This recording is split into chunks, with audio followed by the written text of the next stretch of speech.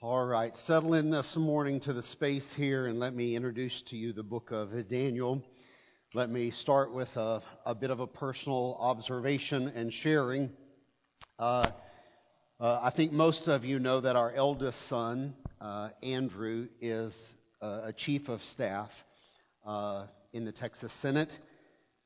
This week, our other son, our baby Jack, accepted a position in Governor Abbott's administration. He's be moving to the Capitol this Wednesday and starting work the next Monday. As you observe our boys and Susan and myself, I want you to know this was not the culmination of a well thought out strategy to place both of our boys in government offices in the Capitol. I would dare say that was the furthest thing from our minds as we were parenting two rowdy junior high boys and two battling high school, competitive brothers. Susan and I have spent so much time in India and Asia that really our parenting philosophy is much like an Indian parent. We didn't give them any choices. We gave them two. We advocated for Andrew to be a doctor, and he went to the University of Texas as a biology major on that track to be an anesthesiologist. And you say, well, why? We didn't give him other choices. Now, once he got there, he switched his major and went into government, and that's fine. Okay, we'll talk about that in a minute. Jack wants to argue about everything, so the only choice we gave him was attorney. And that's kind of the Indian. If you know Indians and you spend any time in Asia, those are your choices. Pick one, And we really advocated for, doctor and attorney. Yes, they both are government officials. But what I want to say to you in fitting with our sermon this morning is that is by the providence of God. Hear carefully what I'm saying. God placed opportunities in front of them, and they had to take risks to leave the comfort of other plans, things that they had prepared for years. Spencer, you phrased it to me the other day, had to take the jump, the leap, to embrace an opportunity that's presented to you and see what happens. As much as Susan and I would like to be in control, and as much as you as a parent or a young adult would like to be in control, the point of my message this morning, and really the point of Daniel, is that we have to pause and recognize that God is the one in control of our lives. The book of Daniel is obviously of particular interest, Susan and I, because it's about boys being raised in the capital. It's a little bit similar, but not so similar to an Esther story, but it's about a capital setting and government officials and whatever. But this book's going to be important to you, as you're going to see very quickly this morning, because government work is not the only honorable work. The work that you do every day is also honorable. The work you do every day is also part of God's plan. Whether you're helping people retire and plan for retirement, or whether you're healing people in the hospital mat, or whether you're planning out, Eric, the highways and the way we get water to our houses as an engineer, whether you're educating people in the classroom, at the university, whatever you do, it brings quality to people's lives. It helps us be safe. It helps us be healthy. It helps us prosper. And your work is honorable, and your work is part of God's plan for this present moment.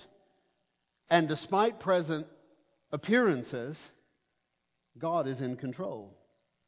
Now, you're going to hear that statement a lot in this series. We believe that God is in control as Christians, yet we are held in tension this morning between our belief that God is in control and the fact that our present circumstances are less than desirable. This is the tension in which you live. God is in control. Everything's not perfect in your life. You're struggling with some issues. And you're held in the tension between two truths, that your circumstances are not always perfect, and yet God is in control, and you're going to have to find a way to reconcile those two things and live at peace in that tension. This morning you may be discouraged because you're paying $5 a gallon for gasoline. You may be frustrated at the economic conditions of having lost half your 401k under President Biden. You may be frustrated because you cannot find employees to hire to run your business. I know many people here are in management, and that is a real challenge at this present moment. You may be stressed because you cannot afford groceries. I think we clocked a $700 electric bill this month running the AC. Anybody, are feeling our pain. You're all living the same situation we're living right now. We're stressed because of social unrest. Hardly can turn on the TV without somebody screaming and yelling and picketing and protesting and trying to shoot a police officer and trying to harass somebody and trying to stir up social unrest. You may be in stress this morning because you're having some relational conflict somewhere in your family. Listen, even if you're single, you may find yourself, you will find yourself many times struggling just with inner turmoil. I bring these things up because all of these things make us ask, where's God? If I'm dealing with this, where's God? If I'm struggling like I'm struggling, and I know that God is in control, God, where are you? And why is evil dominating the news? Who is in charge of this present situation? The book of Daniel presents a very encouraging message to people like us who are stressed out. To stressed out people trying to live a Christian faith in a Christ-hostile world, the book of Daniel is filled with beautiful examples and answers. The overall theme of the book is this: despite present appearances, God is in control. Now, when you hear this statement, the first words are going to be mine, and the last four words are going to be yours. My words are, despite present appearances. Your words are, I want you to get used to that. Because despite present appearances, you got it. If you'll learn this, it's going to help you come to grips with the tension that you're living in every day. Yeah, we buried a loved one. That's the first line. But listen, God's still in control. Yes, we're having some struggles, but it doesn't mean that God's lost control. It means we need to open our eyes and look to see what God is trying to do through our lives right now and how it's going to play out for your benefit, for God's glory. He's already promised it will in Romans 8:28, and He's in control. Now, let me give you an introduction to the book of Daniel. The book of Daniel can be divided into two distinct halves. The first 6 chapters, chapters 1 through 6, tell 6 unique stories about Daniel and his 3 friends living out their faith under pressure. Chapters 7 through 12, which we're not going to study in this series, shift completely to a different genre of literature. It is apocalyptic in writing style. It's very much like the book of Revelations. It's visions and beasts and this and symbols and all kinds of prophecy. It's like the book's divided into 2 distinct. The first is going to tell like a story. That's what we're going to deal with. The last half is prophecy and apocalypse. We'll deal with that at another time. Each of the first 6 chapters brings a new crisis. So you'll relate. We wake up every week and we wonder what new thing we're going to deal with. It's just like reading through the book of Daniel, except they leap years in the book of Daniel. Each chapter presents a new crisis. They face deadly circumstances with each chapter. They rise, the Christians, the God people, rise to meet the challenge of living as God's covenant people Even though their situation is less than ideal, they have confidence that God is working and they're going to prosper. God is going to bless them even in the mess they are living in. The main character, as I say often, the main hero of the story is going to be God. It always is in these stories. Now, the human characters is what we get really intrigued with. But the main character behind the human characters is always God. He's the hero of the story always. It's His book, after all, and it's His story that's being told. And so, as always, you can expect great things from God in a study of the book of Daniel. From a human standpoint, the main characters are Daniel and his 3 friends, which we'll get to in a minute, and then a series of kings, very famous, legitimate emperors that you can find in the history books. King Nebuchadnezzar, Darius, Cyrus, all of these people are going to show up in the story as Daniel and his 3 friends work in the administration and in the palace of these famous emperors. A word of warning as you read these Old Testament stories, a word of warning about how you interpret the stories of the Old Testament. Many sermons, and I'm guilty of this as well, many sermons lead the audience to make an interpretive mistake by asking the audience, it's almost like we are not growing up in our preaching. We're still telling Sunday school versions out here to the adults, and we need to be telling some different stories. A lot of my sermons are PG-14 and greater, and you say, why? Because it's my audience. And it's time for you to grow up and understand what's really happening in these texts in the Bible. And the same this morning. These are not Sunday school stories, and we make a mistake sometimes by just keeping them on a very childlike level and asking our audience to either take the characters of the story and classify them as villain or hero. Daniel's a hero, Nebuchadnezzar is a villain, therefore go and be like Daniel, therefore don't be like Nebuchadnezzar, and that's the moral of our story. That's not the moral of our story, and that's not really even the story that's being told. That's just a very simplistic 7-year-old version of these stories, and we'll present you the adult version of these stories.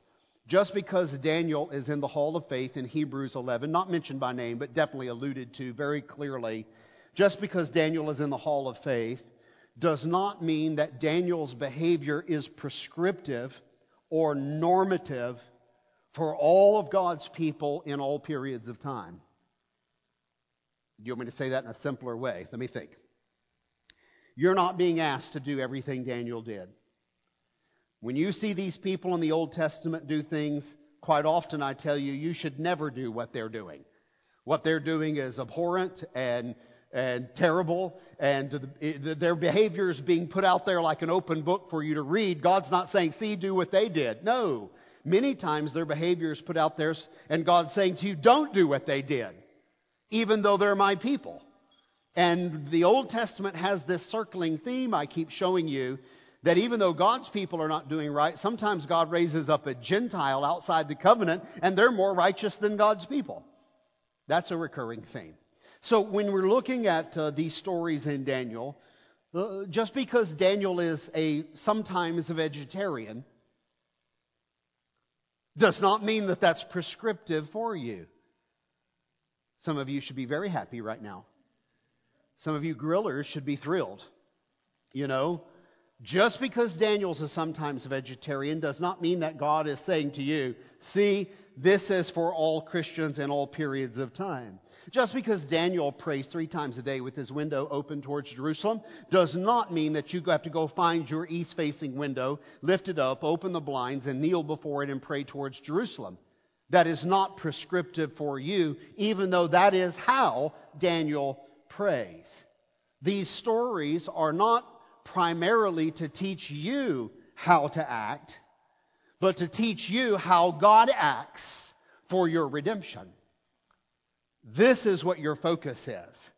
597 BC is where we start, and 597 BC is not your setting. 2020, 2021, 2022, 2023, 2024. Man, we're in this very modern era, way down the line in history now. 597 BC is not our time. Yet, there is a message here for us in these ancient stories, and the message is that we are to adopt a biblical worldview. We are to live with a worldview looking through the lenses of the cross, that despite present appearances, God is in control. That's what the author is driving us to see. Living in the power of God right now in the modern era, living in the power of God will cause you to live with a hope and to live with an assurance that you are aware that God is bigger than everything you're dealing with, that God is absolutely seeing everything that you're seeing, that God is aware of everything that you're aware of and so much more, that God sees your life and He's more powerful than any problem you're facing. He is able to reverse the curse. He is the king of flip the script.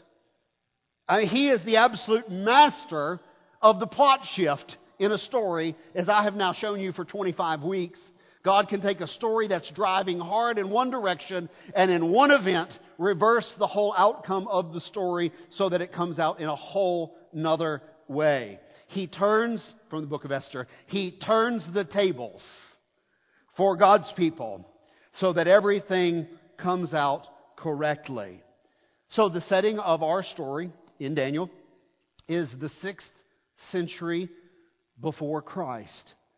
You are brought into the Near East, ancient Near East, both Judah, southern kingdom of Israel, and then Babylon, modern day Iraq area, for the whole setting of the story. 6th century BC, Babylonian Empire is rising to power.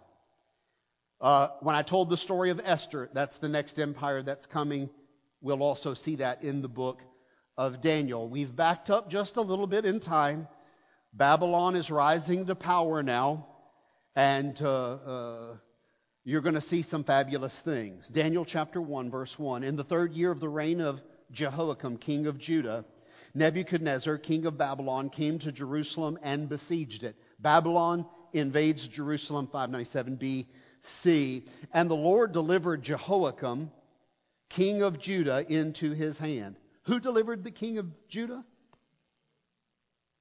The Lord delivered God's people into the hand of the enemy. Wow. You see what I'm saying now? Despite the way things are looking, you're seeing God's in control of what's happening. And 3 times you're going to see God gave in this chapter. The Lord delivered. God at work behind the scenes. And the Lord delivered Jehoiakim, king of Judah, into Nebuchadnezzar's hand, along with some of the articles from the temple of God. Now these articles we'll get to in a second. These he carried off to the temple of his God in Babylonia, and he put them in the treasure house of his God. So now what happens here is our story begins where another story ends. So that you'll understand where our story is going, I need to just tell you in 1 minute the backstory of what got us to the place where you would open your Bible and read, God delivered His people into the hands of the king of Babylon. Because you're right now saying, why would God do that? What's wrong with God? That He lets His people be overrun by a foreign invading country. What's up with God? Why, if this is the circumstance, where is God right now? And why does the Scripture say God is the one who set this in motion? Well, here's the backstory. The backstory is this. God, in the book of Genesis, extended a special relationship to a man named Abraham and his wife Sarah. And God, it's called a covenant relationship. It's a very special kind of relationship. It's almost like marriage vows, where God says, I'll take you to be my people, and you take me to be your God, and we're going to cut a covenant, make sacrifice, and we're going to walk through, and it's a solemn ceremony, and we're going to have a special relationship. Because I can't find a nation of people that want to be God's people, and this is why you were created, but creation has rebelled against me. So let's just make a whole new nation from a man and a woman who can't have kids. Miracle story. And God says, let's just start a whole new people. You're going to have a special mark, Abraham and all of your male descendants, and we're going to have a covenant relationship. And this will be the beginning of a new nation where every person in the nation has a covenant relationship with God. There was no nation where everybody was God's people. And what he's saying is that's what we're going to do. We're going to make a nation where everybody is one of God's people. Well, let me fast forward some 100 years. They eventually prospered as a family and multiplied into, some small number. I would say small number, not a huge number. But then when they were in captivity in Egypt for hundreds of years, they multiplied this family into about 1 million people, we estimate. So now there are slaves in Egypt. There's at least 1 million of them. And then Moses delivers God's people from Egypt. Well, God delivers God's people, but again, he uses Moses. Takes them to Mount Sinai, and the first thing God does is says, I want to renew our vows. That agreement I made with Abraham, I want to renew that agreement because you're Abraham's children, and you're God's people. This is a nation where everybody's supposed to have a relationship with God. You're my covenant people. And then in that meeting and in subsequent writings of Moses, it is written out the details of those agreements that they made with God. And I'm going to read now part of that. This is what happens if you break the covenant. Deuteronomy chapter 28, verse 64. The Lord, if you break the covenant, the Lord will scatter you among all nations, from one end of the earth to the other. There you will worship other gods, gods of wood and stone, which neither you nor your ancestors have known. Among those nations you will find no repose, no resting place for the sole of your foot. There the Lord will give you an anxious mind and eyes weary with longing and a despairing heart. You will live in constant suspense, filled with dread both night and day, never sure of your life. Well, that's ominous, isn't it? You say, well, why would I want to be in a covenant agreement with God? Well, because that's where it's all at. The point is, don't worship idols. If you worship idols and you break the covenant by worshiping idols, God said, I'm going to be so ticked, I'm going to just take my hands off, and these foreign countries are going to overrun you. And when they do, if I pull my protection back for a second, you'll be taken captive and you'll be scattered among all of these nations, and life will be turmoil as a bunch of captives living in a foreign nation. Now, when the book of Daniel opens, that very judgment is now playing out and falling upon the people of Judah because of their idolatry. So now when Daniel opens and you see the Lord did this, and now Nebuchadnezzar, and you're like, wait, what happened? That's why it happened. Because God's people for hundreds of years kept going back after idolatry, and God said, I'm done with it. As a parent, you feel that pain? I'm done with it. No more. I'm tired of talking. I'm tired of correcting you. Okay, if you don't want to worship me and be my people, I'll just pull back a little bit. We'll see how it goes. And boy, here comes Nebuchadnezzar in, and now action begins in our story. The Babylonians take spoils from the temple of God. We read articles from the temple. Those are tools, hooks, knives, cups, platters, goblets, the things they used in worship to make sacrifices, the things they used, the golden candlesticks and all of those things they used in worshiping God in the house of God. Those things were made from silver and gold and precious jewels. Man, there are tapestries in there. The treasures of Israel are there in the temple. And when the Babylonians invaded, they took stuff and they took the treasure out of God's house and they took it back to Babylon, and they put that treasure in the house of their false god in Babylon. Now, the reason the author is telling you this is because it's going to be very important, this foreshadowing. It's going to be very important in a few chapters. You're going to see those goblets show up again in just a little bit. We'll save that for a future sermon. From a secular worldview now, Babylon's invaded and taken all the treasure out of God's house back. And from a secular point of view, if you step back, you would say, wow, Putin's army's shaping the news of Europe. China's army's shaping the news of Asia. America's power is shaping the world and keeping other powers in check as the policeman of the world. And if from a secular point of view, you would see the strength of military might and say, these are the things controlling and shaping world events like a giant chess game with the three really strong powers in the world. If you had lived in 597 BC, 6th century BC, you would look at, from a secular point of view, at Nebuchadnezzar's army and you would say, the Babylonian army is shaping world events. But if you have a biblical worldview, the Bible takes us behind the scenes, and the book of Daniel pulls back the curtains and says to every believer, let me remind you that God is actually the one in control. Let God work. And if you have a biblical worldview and eyes to see it, you guys are going to see God at work right here in your own community, in your own job, in your own family, in your own relationships. You're going to see God at work everywhere if you have the spiritual eyes to see it. All right, all the stuff's been taken. What happens next in the story? Well, now the king orders his officials to take more than articles and goblets. Now King Nebuchadnezzar orders them to take people. Which brings us to our second big thought taken. Daniel 1:3. Then the king ordered Ashpenaz, chief of the court officials. I want to pause right here because I don't know what translation everyone uses. This is NIV. The king ordered Ashpenaz, chief of the court officials. Some versions right here will say Ashpenaz, chief of staff. And so it's the king's chief of staff, like the guy right there all the time. If you ever watch a movie that goes back into the kings and queens of Europe, and you see those kind of ancient settings, there's always that one person that's right there by the king all the time, you know, listening and doing and what, right there. Ashpenaz, chief of staff, chief of the court officials. In the ancient translations, I think KJV, there's another one. It says Ashpenaz, chief of the eunuchs. Chief of the eunuchs. We'll get to that in just a minute.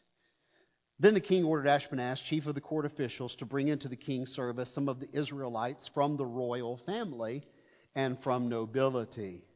So they're going to kidnap and enslave children from the ruling class families. Young men, boys, without any physical defect, handsome, showing aptitude for every kind of learning, well-informed, quick to understand, and qualified to serve in the king's palace.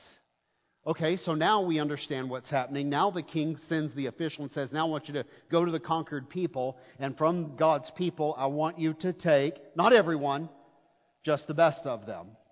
They had to be young men of the royal line. They had to possess impeccable physical traits. We don't want any guys without abs. We want them tall. We want them handsome. We want them sharp. They probably had these, every generation has its own thing of what's handsome, They probably had these curly beards, and they probably had a good head of hair. And, you saying, really? I mean, really. That's how particular they are in this type of a setting. Handsome. They had to possess the highest intellectual capacities. You say, well, how are they going to know? Because I know the handsome jocks at my school did not have the highest intellectual capacities. So they're trying to find the right balance here. They're trying to find the ones that are, handsome, like you, Matt, handsome and smart. That's what we're looking for. What we call that, the whole package, right? 4b. He was to teach them the language and literature of the Babylonians. The king assigned them a daily amount of food and wine from the king's table. They were to be trained for 3 years, and after that they were to enter into the king's service. Well, we're learning a lot really quick here in the story. So these guys are taken, and they're taken back to Babylon. They're under Ashpenaz, the chief of staff, who's a eunuch. They are forcefully enrolled in Babylonian U. Just having some good university conversations this morning with Ashley and others. Where, what's the next few weeks look like as you get ready to go to school. Luckily, you're not being kidnapped and taken to a school against your wishes and forced to take a major you don't want to take. And if you don't make good grades, probably executed. Which is good for motivation to study, by the way, but not good for quality of life. So that was probably nowhere in your university orientation, was it? And if you don't study hard, the dungeon is down here, and we will hang you by your thumbs until you... it's not like that. So these guys were taken to Babylon, and they are enrolled in what I want to call the Magi University. If you've ever heard me preach from Christmas the story of the Magi, you're understanding the connection here. These are the wise men University of Babylon. And in this program, they had to master the Aramaic language of the Chaldeans in 3 years. They had to get a Juris Doctorate, a law degree of the Chaldeans in 3 years. They had to learn all the culture of the Babylonians simultaneously in 3 years. You talk about a tough, rigorous program. Some of you have gone to law school. Sean, I don't know what it would be like to enroll in law school and it's in a different language. With all the reading and analysis you have to do to figure out what the law is saying and then write papers on that. Can you imagine if it was all in like some language you have no idea and you're having to both learn the language and the law at the same time? What a challenge that would be. These guys are incredibly bright. They're enrolled in the University of the Magi. They have to learn, at the same time they're learning language and law, they have to learn all the arts of mantic wisdom. That's probably not a word you're familiar with, so I got the definition here for you. They have to learn the arts of mantic wisdom. Mantic means relating to divination or prophecy. If you don't know what divination is, I anticipated this. One more definition. Divination, the practice of seeking knowledge and future by an unknown supernatural means. Is everybody understanding what kind of school they're being enrolled in? Harry Potter U is what they're being enrolled in. They're being enrolled in, what is it? Hogwarts. Thank you. I knew there were some nerds in here. And we're glad you have identified yourself. And I'm sure you're in good company, I bet. I see some others around the room. So they're enrolled in Hogwarts Law School, where they only speak Aramaic tongue of the Chaldean, and you better make straight A's because you're captives, and that's what you're here to do. And if you don't prove useful to the king, well, then what use are you? We'll find a nice job changing chamber pots for you. So, they're enrolled in Magi U. They're clearly being trained in the arts of divination. What we know about this is they're being trained in the arts of divination through astrology, through celestial phenomenon, through the reading of sheep's livers, through the reading of the contents of the cup.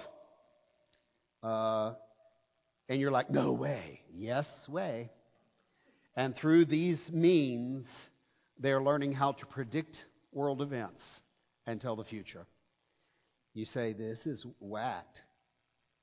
Well, we often pass over it, but when Joseph was abducted, sold into slavery, finds his way into the prime minister's seat of the country of Egypt. I think it's around Genesis 44, chapter 44-ish. If you want to read that this week, in Genesis chapter 44, you remember the brothers come to visit. When they get back home, there's a cup in their sack. When they pull the cup out, they said, oh, no. That is the cup which Joseph tells the future. It's the divination cup that was put into their sack of grain. Somebody swiped the crystal ball from Egypt. Can you imagine what kind of trouble that would get you in? If you swiped the goose that laid the golden egg from the giant, that's what's going on. Joseph had a divination cup. You can read about it in Genesis 44. So when I say to you that God tells you these stories and He's not asking you to enroll in Hogwarts U, do you understand what I'm saying? I'm saying this is what happened. I'm not saying it's prescriptive for you. As a matter of fact, witchcraft and sorcery and all of this is forbidden for Christians. Everybody with me? You say, well, then what? I can't answer that. I'm saying this is what they were forced to do as captives, and it's what they did in their assimilation into the culture. I'm not saying I recommend that to you. I think it'll get you, demon-possessed and off in dark arts in a bad place in your life. Don't do it. Okay? I'm not downplaying Harry Potter. It's entertainment. Have a nice time. Okay? All right. So there's where we are in the story.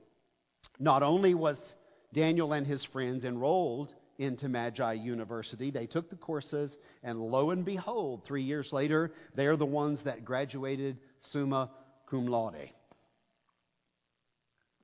Do you know why? Because despite being captives, guess who's in control? Here's the story. Daniel 1:6.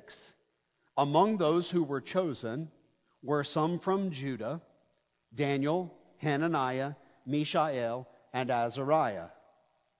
There's Daniel and his 3 friends. Those are not the names you know them by, though, is it? No, the chief official gave them new names. To Daniel, the name Belteshazzar. To Hananiah, the name Shadrach. To Mishael, the name Meshach. To Azariah, he was given the name Abednego. While this seems benign, okay, they're in a new place, they got new clothes, they've got a new education, so they give them new names. While it seems benign to us today, in the ancient Near East, a person's name was essential to their identity. All of these names, Hananiah, Azariah, Meshach, they all mean God is something. They're all references to Jehovah God. The name identified you, your personality, your expectations, who your God is. The Babylonians took them, enrolled them in a re-education camp filled with mantic wisdom, stripped away their Jewish identities, and replaced their Jewish identities with names and identities, all of which are connected to Babylonian idol gods. So Shadrach, Meshach, and Abednego all mean idols of Babylon something. So they gave them idol names and totally gave them a new identity. If that's not enough, the story suggests that they underwent an extreme transformation when their masculine identity was taken from them, for they were under the rule of the chief of the eunuchs. And I'll just put this out there. Castration for males serving in the palace was quite normal in these ancient empires.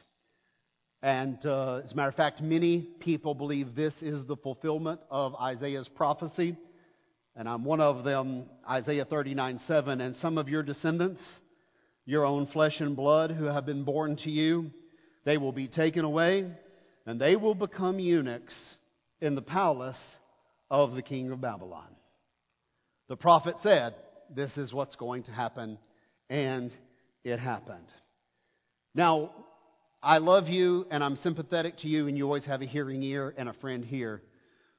But when you think about your bad circumstances, and I tell you about his bad circumstances, kind of puts things in perspective, doesn't it? They haven't taken away your identity, your masculinity, forced you to bear the name of another god, forced you to speak a foreign tongue, forced you to have a new identity, forced you to learn the dark arts, forced you to learn divination, forced you to serve the king that conquered your people with a smile and a good attitude and make straight A's. Kind of puts things in perspective. You know, I'm grumpy when traffic backs up out here on 35. And I feel like I'm being persecuted, and I want to call fire down from heaven and ask God to help me out of my severe persecution. It's a little bit about perspective also when you read these stories. The situation that I've described to you is the situation in which God's people had to live out the reality that despite the mess they were in, God was in control. And that God will not only make sure that they survive, but God will make sure that His people who are trying to live out their faith prosper in the face of undesirable circumstances. That's an encouraging message for me. All right, let's get to avoiding defilement. It is often taught that Daniel and his friends lived a life of separation from the Babylonian culture. You've probably been preached this if you grew up like in my tradition. We preach separation, separation, separation from culture. And when the story of Daniel is taught, you may have been taught that Daniel lived a life. He was in Babylon, but he was not of Babylon, and he lived totally separate from Babylonian culture. You know, after now growing out of Sunday school and studying the Word of God, what we learn is that's not true. Daniel totally assimilated into Babylonian culture. He wore their clothes. He spoke their language. He was part of the Magi divination team, ends up being the president of them shortly. He was totally immersed into Babylonian culture. He had no choice. That was his life. He had to function there. His whole life he would be a captive there. He could not live separate from them. That wasn't even a possibility. He was totally assimilated. But although Daniel and his friends assimilated, they would not abandon their faith in God. That was the line. Now, this is important to the story. They totally assimilated, but they would not abandon their faith in God, because that is to cross a line which they will not cross. Is everybody with me? They totally were Babylonian at this moment, except they were not going to give up their faith in God. That's a line they will not cross. So they went along with everything that's being done in their lives, and they decided they would make a stand on one issue. Daniel 1 verse 8. But Daniel resolved not to defile himself with the royal food and wine, and he asked the chief official for permission not to defile himself in this way. Here's where you see these words again in verse 9. Now God caused. God's doing something behind the scenes. Now God had caused the official to show favor and compassion to Daniel. But the official told Daniel, I'm afraid of the king, who has assigned your food and your drink. And why should he see you looking worse than the other men your age? The king would have my head if I let you make a stand on this food issue. Something happens between verse 10 and 11, and Daniel says, okay. He no longer approaches the chief official. Now Daniel speaks to someone else. He said to the guard, whom the chief official had appointed over Daniel, Hananiah, Mishael, and Azariah. And here's what he said. Please test your servants for 10 days. Give us nothing but vegetables to eat and water to drink. Then compare our appearance with that of the young men who eat the royal food, and treat your servants in accordance with what you see. So he agreed to this, and he tested them for 10 days. At the end of 10 days, they looked healthier and better nourished than any of the young men who ate the royal food, this rich diet that the king had prepared. So the guard took away their choice of food and the wine they were to drink, and gave them vegetables instead. Now let me tell you what's happening in the passage. Daniel comes to the chief official and says, the king has given us all of this lavish food. I'm thinking of a Henry VIII banquet, okay?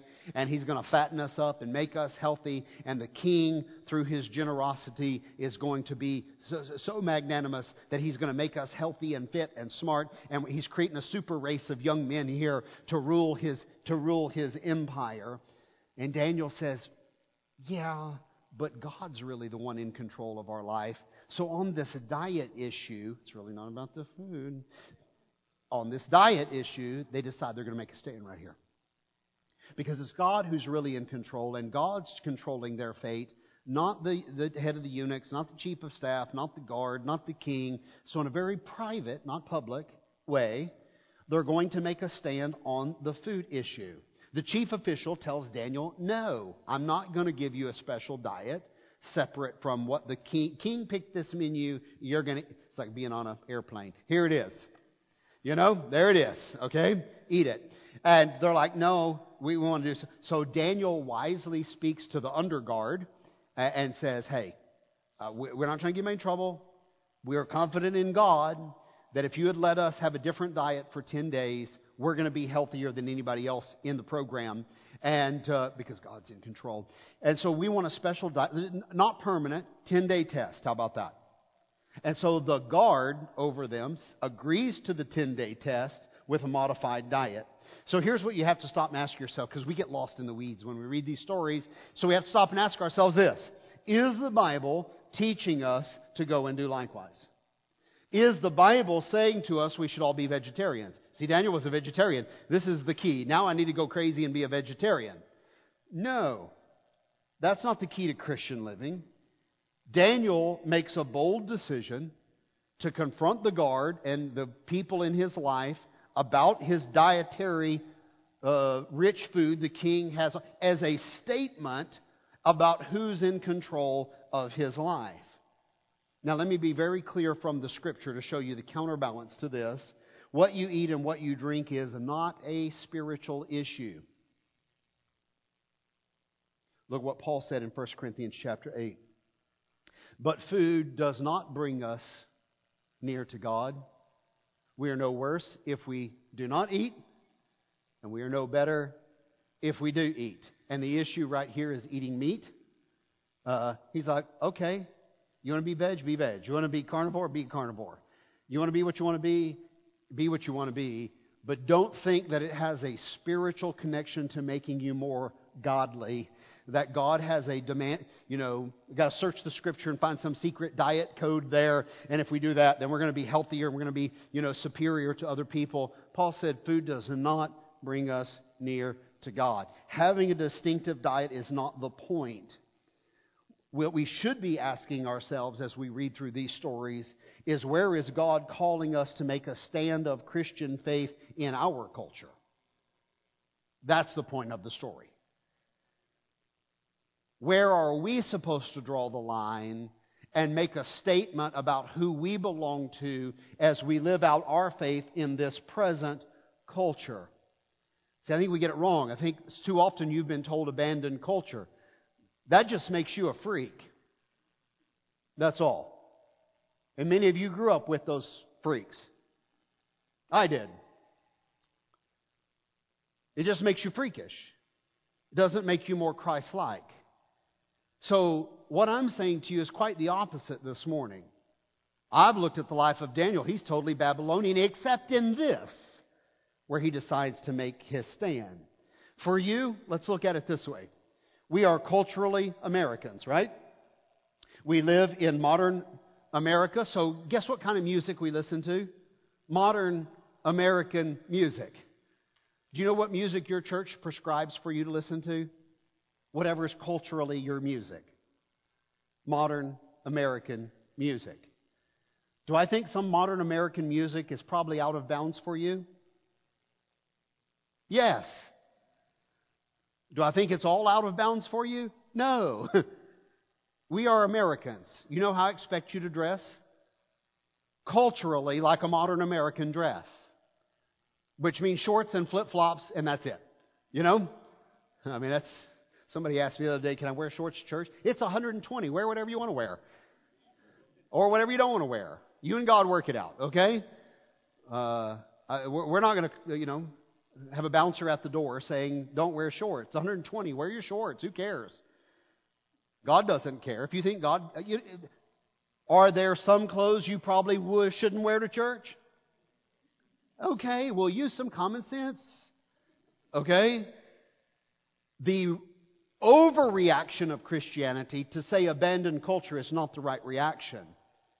Using wisdom, if you learn anything from the book of Daniel, that God gives His people wisdom to make right decisions. That's what the book is teaching.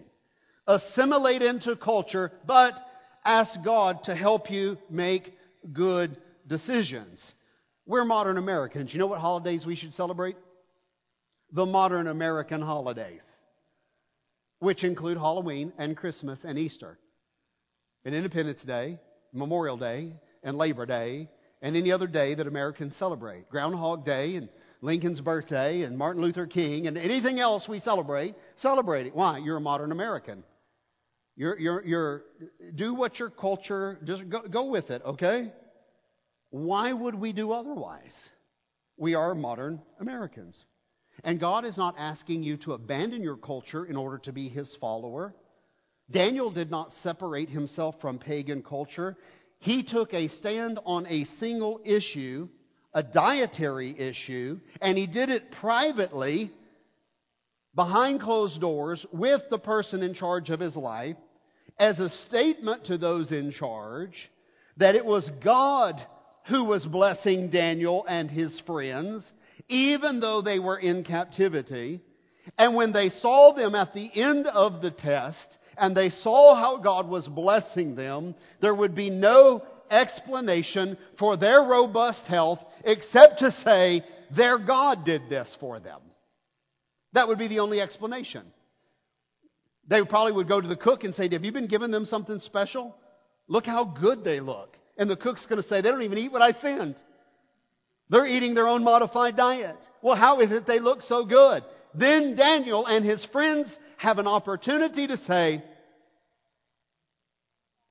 despite circumstances, God is in control. Our God is blessing us even in these less than desirable, for an Israelite, circumstances. So I want to say to you something. Now, it's going to start getting a little more personal as we go. When others see you prospering, to whom should they attribute your success? Do your friends see you being blessed? Do your family members see that you're being blessed? Okay, when that comes up in conversation, is it very clear that God's the one who's blessing you? If not, are you finding an opportunity to say in those moments, man, you're getting promoted, man, doors are opening for you. Now listen, I don't know where our boys will end up, but here's the one thing we've consistently told our boys: God is opening those doors. And if God opens a door, you better think long and hard about saying no when God opens a door. Because you want to be able to tell the people around you, man, how did you... God did this for me. How is it that you're being so blessed? Nobody else is getting raises, but you're getting a raise? How did that... God. Can't find a house. You found a house? Where'd you find a house? God.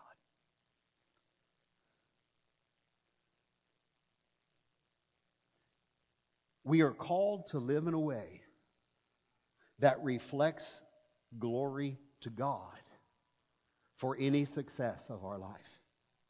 Some of you are really smart. Some of you young people are really smart. And if you're at the top of your class, you know it and everybody else knows it. This may be one of your few opportunities to give God glory. Now, I know you study your butt off. I know you study hard. But a lot of people study hard and can't make a C. If you're at the top of your class, somewhere along the journey, you need to stand up and say, I want to thank God, and I want to let you know that God's really blessed my life and given me the ability to be at the top of the class. Some of you have athletic ability. And you're like, well, I work my butt off in the gym. A lot of people work their butt off in the gym and trip over their own feet. Okay? And so if you get recognized as a superstar somewhere along the way, find the opportunity to let people know that it's God who gave you those abilities. Some of you can sing. Some of you are good with numbers. Some of you know how to invest in the stock market. Some of you know how to do all kinds of things. You hear what I'm saying this morning? Who is it that's blessing you? And does anybody know it has to do with God?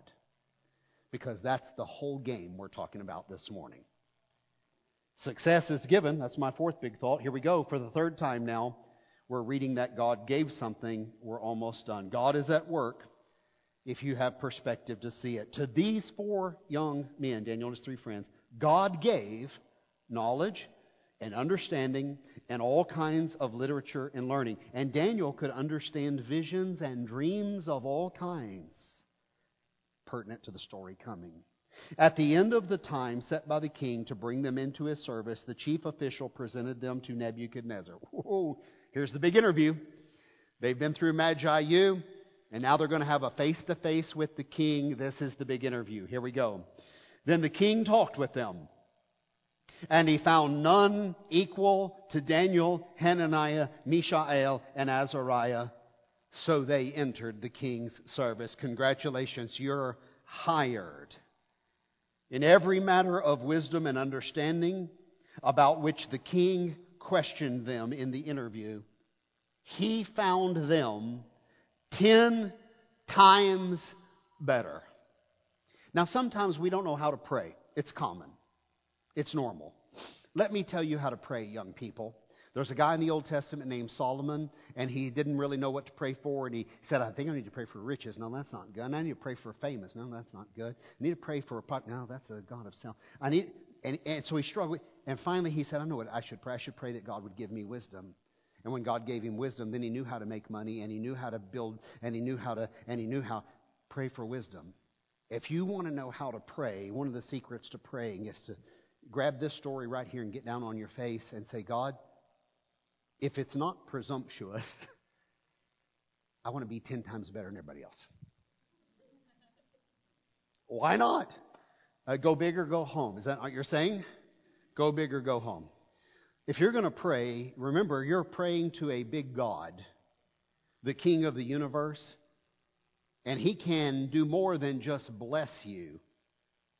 He can tenfold you. So just go ahead and pray big. Don't just pray for your job. Pray for your dream job. Don't just pray for a blessing. Pray for a promotion. 10 times better than all the magicians. Now you're getting to understand who they're with. The Magi, magician, all the magicians, all the enchanters, all the witch doctors, all the voodoo people, all the star people, all the nut jobs, all the horoscope writers, all the, he's with that whole crowd. 10 times better than anyone in the kingdom. And Daniel remained there, statement on his longevity, which we're going to get all the way through King Cyrus, which is a whole nother empire. All right, let me wrap this thing. Sure, when Nebuchadnezzar interviews them at the end of 3 years, Nebuchadnezzar thinks this is all my doing. I invaded another country. I took them. I chose them. I enrolled them. I re-educated them. I gave them new identities. I fed them from my own table a certain diet. Look how handsome they are. Look how beautiful they are. Look at those abs. Look at those teeth shining. Look at that flowing hair. Look at their genius. These guys can solve math problems. They can decipher legal issues. These guys can tell the future. Man, Nebuchadnezzar is saying, I did that. But we all know the real story, right? God's doing that. And King Nebuchadnezzar in the coming chapters is going to find out the secret you already know. He thinks he's doing it. He's about to meet God in the coming stories. Daniel and his friends live at a time when God's people were defined by a distinct ethnic people, Jews, and a distinct political entity living in a distinct border in a distinct country. And so if you would say God's people, everybody knew it's that little group of people living right there, and they're culturally, religiously, politically defined as those people. The same is not true today under the new covenant. You live in a different period, under a whole different set of rules, under a new covenant. Today, God's people are the church of Jesus Christ. And the church of Jesus Christ, if you want to modernize this story now, we are not all the same ethnic people. So it's going to look differently. We do not all have the same political identity. And when I say that, y'all all think Republicans and Democrats. Do you realize the people I show you every week, some of them are in socialist countries. Some of them are in monarchies with kings and queens. Their politics looks nothing like your politics. And yet they're still God's people? Oh yeah, they're still God's people. Because God's people are not defined by that anymore. God's people politically can be very diverse. God's people are not all the same color. God's people do not all speak the same language. God's people do not all live within the borders of the United States within a defined geographical boundary. It's hard for us to get mentally out of that. God's people are all over. The latest study by Professor Jenkins out of Baylor University, he's written a book about the future of Christianity. If Jenkins is right in his analytics, and I think he probably is, if Jenkins is right, then the future Christian is a 15-year-old female with brown or black skin living in poverty in a village in Central South America or Africa. That's where Christianity is going. The next explosion of Christianity will be in the southern hemisphere, not the northern hemisphere. He's got the statistics to prove it. And if Jenkins' analytics are correct about where Christianity is going in the next 25 years, real near history, if he's correct, then our success in reaching the world with the gospel demands that Cornerstone engage in a global discipleship philosophy right now. So when you wonder, what are they doing here every week? That's what we're doing, because we realize where it's going. At the same time, we refuse to give up on America. Amen? We can't give up on our family and our community. God has us here for His purpose, and His purpose is to make disciples. So the American church finds herself in a strikingly similar position as Daniel and his friends.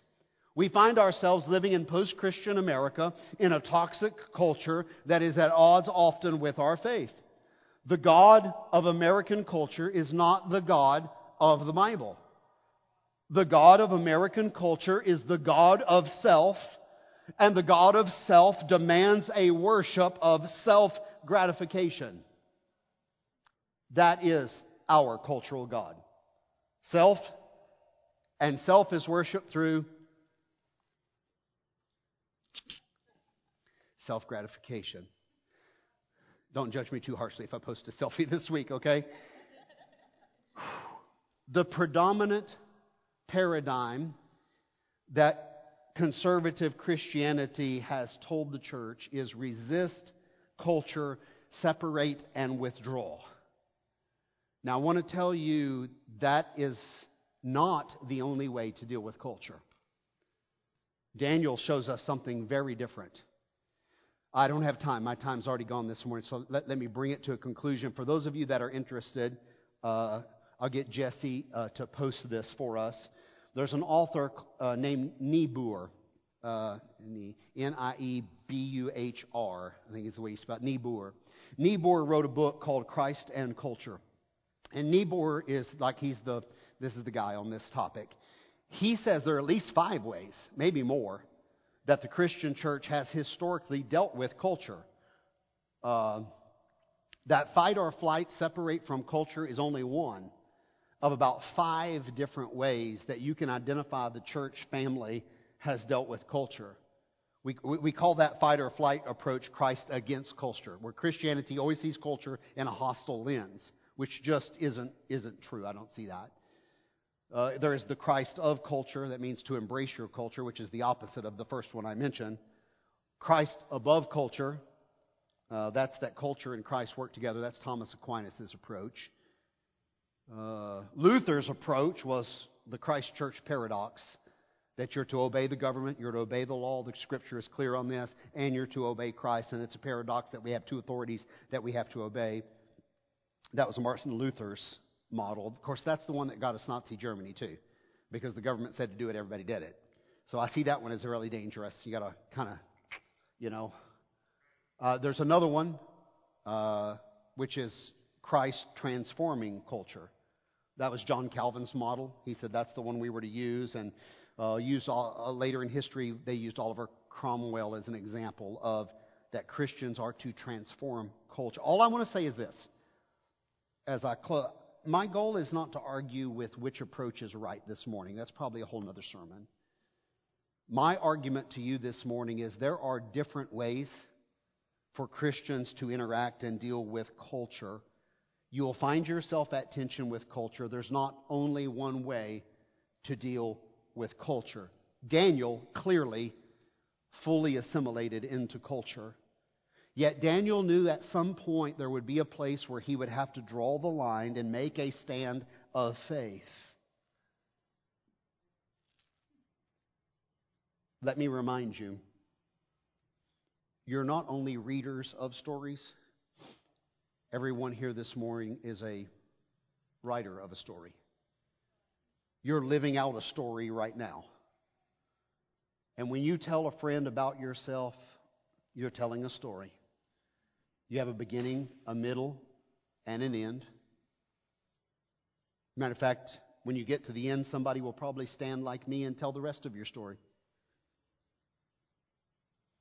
In your story, there are characters. Parents, friends, enemies, hopefully some disciples. If you are a Christian, then your story has a redemption chapter in it. Very unique chapter in your story if you're a Christian. And that chapter shapes all of the chapters that will follow. I would even go so far as to say that this morning in church, there is a part of your story that's being written this morning. The decisions you make today will affect all the upcoming chapters of your story. Before we pray, let me ask you a question. Is it your goal to yield control of your life to Christ? Is it your desire to be a part of God's plan? Not just a consumer here on earth, but to be a part of something supernatural, to be a part of why you were created. Let me ask it this way. Do you want to be a part of God's work on earth? If so, when do you plan to do that?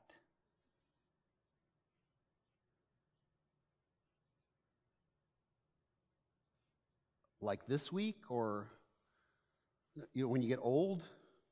You're thinking at some point I'm going to serve the Lord after university. I have some kids maybe then. People who are ever having kids are thinking, when I get old, like the pastor and these guys, maybe I'll start serving Jesus then. I mean, I know in your hearts you would all say, yes, I intend to live for the Lord. My point is, when do you plan to start that? Might I suggest right now is the moment. Our heads are bowed and our eyes are closed. A moment of prayer before we go home. In the stillness of this moment, I want to say one thing to those who need to receive Christ and one thing to those who are already followers of Christ. If you've never received Christ as your Savior, some of our church leaders in the back of the room right now standing against the back wall, if you've never received Christ as your Savior, why don't you slip out of your seat and go back there and just extend your hand. Somebody's going to grab hold of your hand and say, do you need to be saved? And you're going to say yes. That's all you have to say, yes. And they're going to pray with you and take it from there. That's it. That's how simple it is. Say yes. If you've never received Christ, I want you to slip out of your seat. Go find one of those people standing in the back. Just extend a hand and say, this is my morning this morning. I want to live for the Lord. I don't know for sure that I'm saved and forgiven. And just slip out of your seat and go to the back. Nobody's going to embarrass you. Nobody's going to call you out. We have no spotlights to shine on you. It's going to be very private, very personal. I'll probably pray and dismiss the service just as you're finishing praying back there. So just no big deal. The big deal is that you say yes to Jesus. If you need to go, you go anywhere in these next few minutes and take their hand. To every Christian, I want you to listen to what I have to say as I lead you to prayer. Maybe your circumstances are not what you planned for. Can you acknowledge, though, in the midst of this unplanned moment that God is in control? Maybe your circumstances are less than desirable. Can you say this morning, though, I'm looking for God's purpose and I'm open to His plans? Are you willing to say, King Jesus, my life is yours? I'm not here just to exist and consume. I'm here to be your living image. Lord, give me wisdom. I'm in this culture. I'm part of what it is to be a modern American. But God, show me, give me wisdom to know how to live in this culture. There may be some lines that I need to make in my own life that I'm not going to cross. And you and God can talk that out right now. I want to say something to all of our professional people in the room, all of our working people. Why wouldn't you say to God this morning, after hearing a story about Daniel, why wouldn't you say to God this morning, Lord, give me what you gave him. I want favor with my boss. God, I want you to give me wisdom. God, I want you to give me promotion. God, I want you to give me favor with my employer. If you're a young adult, why don't you say, God, I want you to open opportunities at the university. I have some idea, or maybe you have no idea of what you're going to study. Ask God to give you wisdom in these first few months of the semester so that you can get a direction going and pursue that. Not have to change major 17 times and get on the 7-year plan, but that God would give you wisdom. He'd open doors, maybe internships, maybe research opportunities, maybe a mentoring. Ask God to show you favor. Ask God to bless you. You're His people. Listen, if you hold a position this morning, pray this prayer: Lord, promote me that I might promote you. How about that? God, promote me. I want to promote you.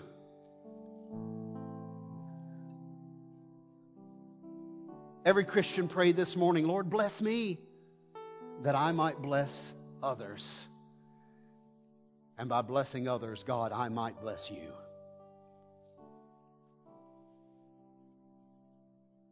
Lord, let my life be a shining light in this community that I might point other people to your eternal light.